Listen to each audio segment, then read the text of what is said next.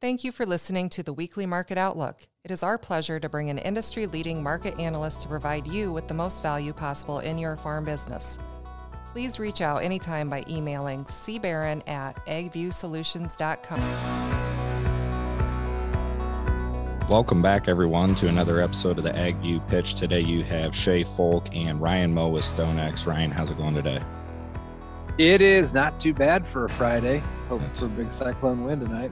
Amen. By the time everybody listens to this, our fate will be already determined, huh?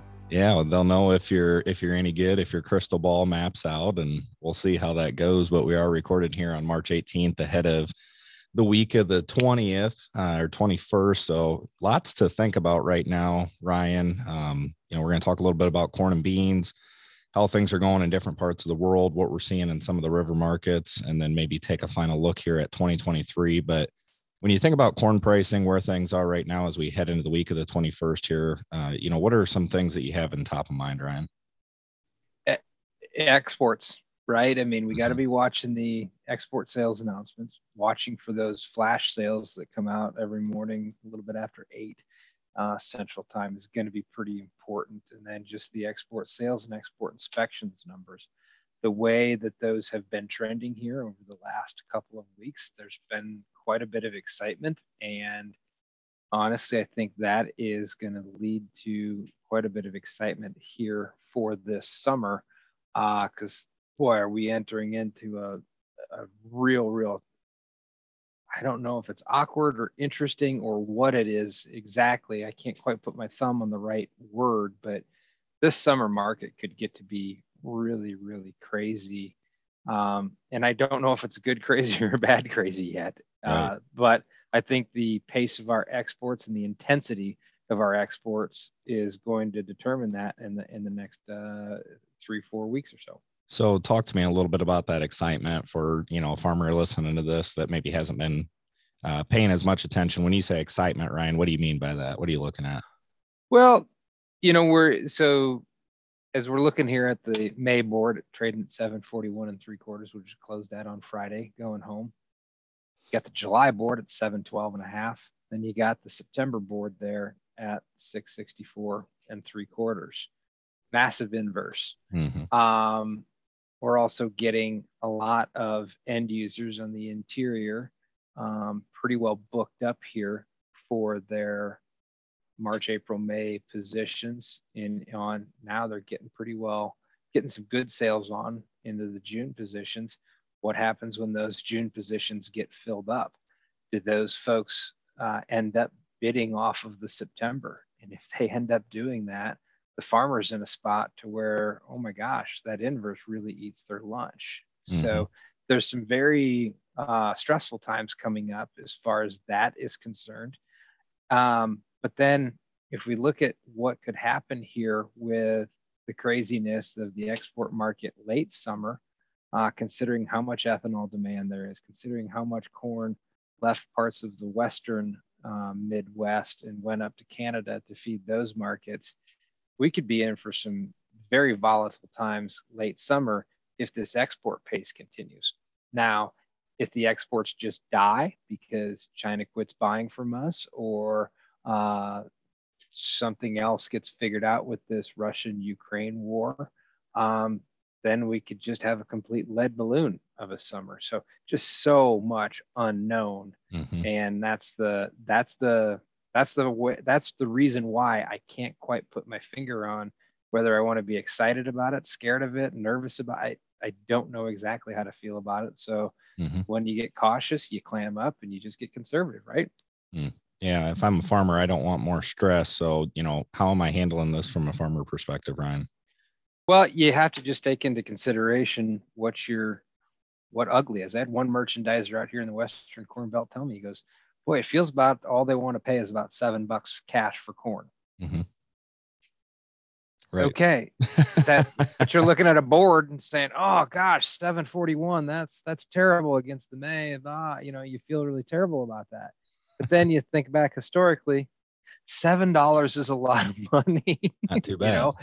It's not too bad, but that's what that cash market here in the West feels like. And so that's you have to just look at that and not get so wrapped up into the basis aspect of stuff. But if you've got something that you want to, that you need to be selling, is $7 a good value? Boy, I tend to think yes. So pay a lot of bills with $7 cash corn, can't you? There you go.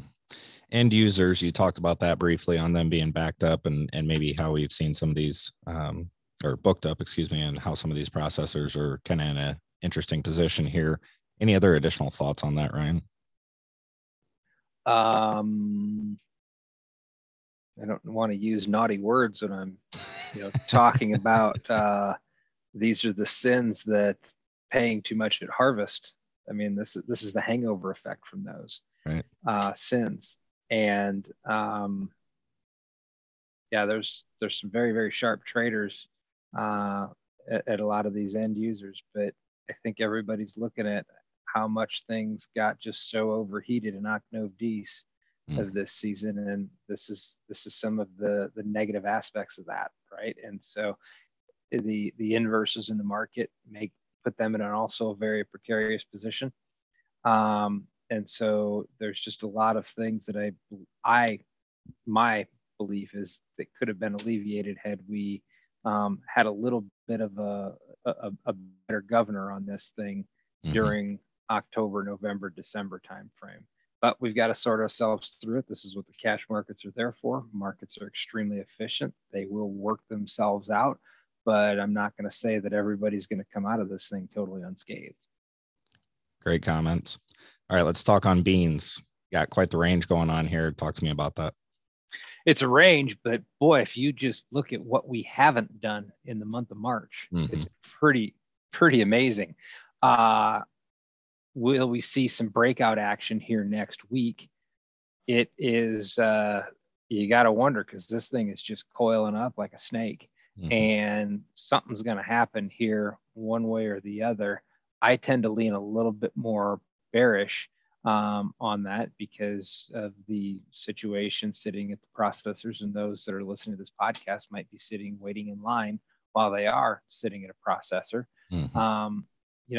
If that's going to be the case, it feels to me like we have plenty of beans in the marketplace in the US right now. The unknowns out of the Brazil are becoming more and more known every day. Our group is down there in Brazil saying that their estimate is 121-ish metric tons based upon the drought in southern Brazil. But is that pretty well baked into a market that's trading $16.50? Right. I think so. And that's just my opinion, but I think that's pretty well baked in. And so I think it would be hard to surprise the market with a destitute number out of Brazil at this point. But in markets like this, who knows, right? I want to hit on wheat real quick. You and I didn't talk on this offline, but let's say we have any sort of positive news out of Ukraine, Russia. We see things, proceed in a optimistic or better outlook than what they have here over the last few weeks. How does wheat take that? Again, it's another one of these is the worst of the worst stories in wheat already baked into this marketplace. I tend to think so. I will be the first to admit that I am far, far, far from an expert. I heard at our Outlook meeting in Orlando here 2 weeks when Mike O'Day went up and spoke. He said, ladies and gentlemen, trade wheat. The rest of you guys just trade pig feed. And I was kind of like, yeah, I'm in that camp. So don't call me a lady or a gentleman by any means when it comes to the wheat trade.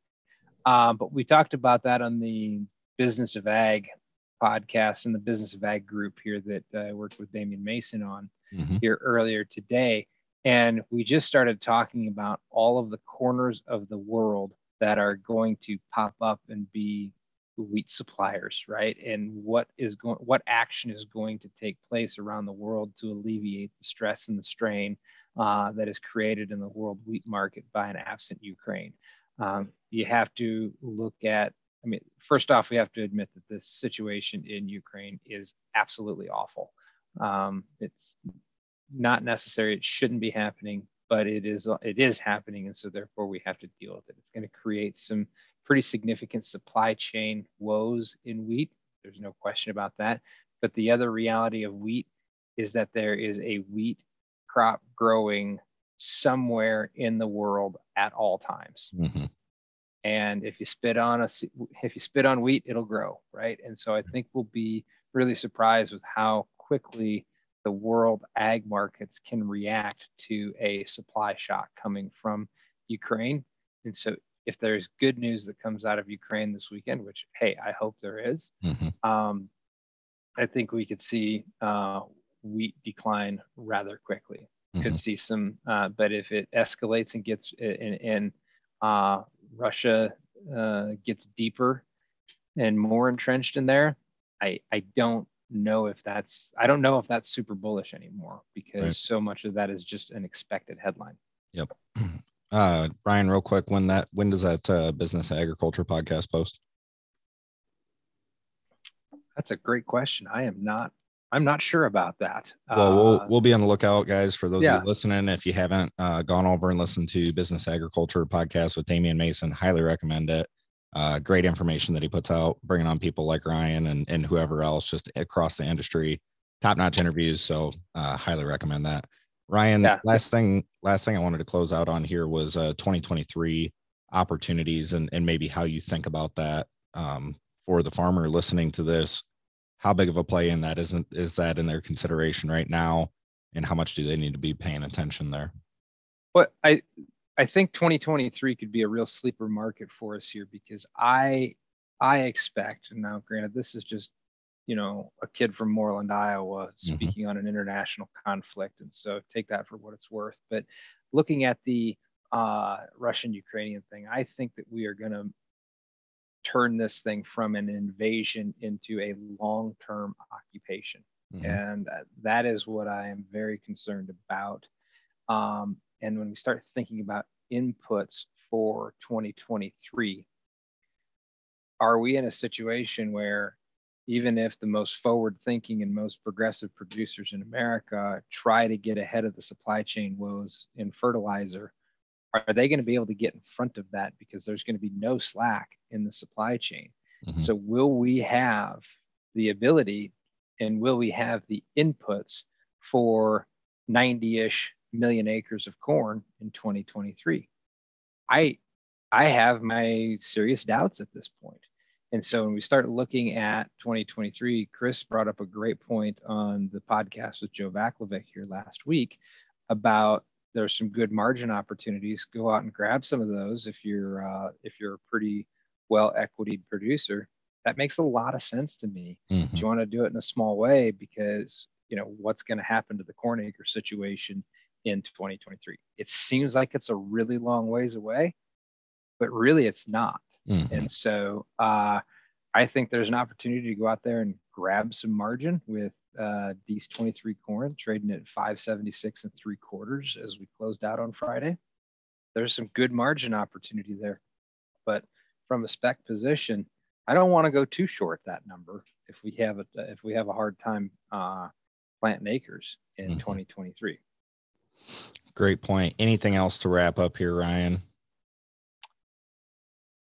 Boy, there's a lot there, but it's a very stressful time in the marketplace right now. We eventually will see some breakout action here in soybeans. Just make sure that you are that you're positioned where you want to be with your old crop soybeans as it sits right now. Could we go to 17, $18? Maybe. But could we just as easily head to $15 and then not only head to $15, but then start bidding off of a more distant month in the futures that that inverse hurts even further? Those are the concerning points there. And so just make sure that the position that you have in soybeans is the position that you really truly want, because having your druthers in a market like this could be very expensive. Great closing thoughts from Ryan Moe with StoneX. Ryan, thank you so much for taking the time as we head into the week of the 21st of March here. Have a great weekend, Ryan. Hey, thanks, Shay. Have a great weekend too.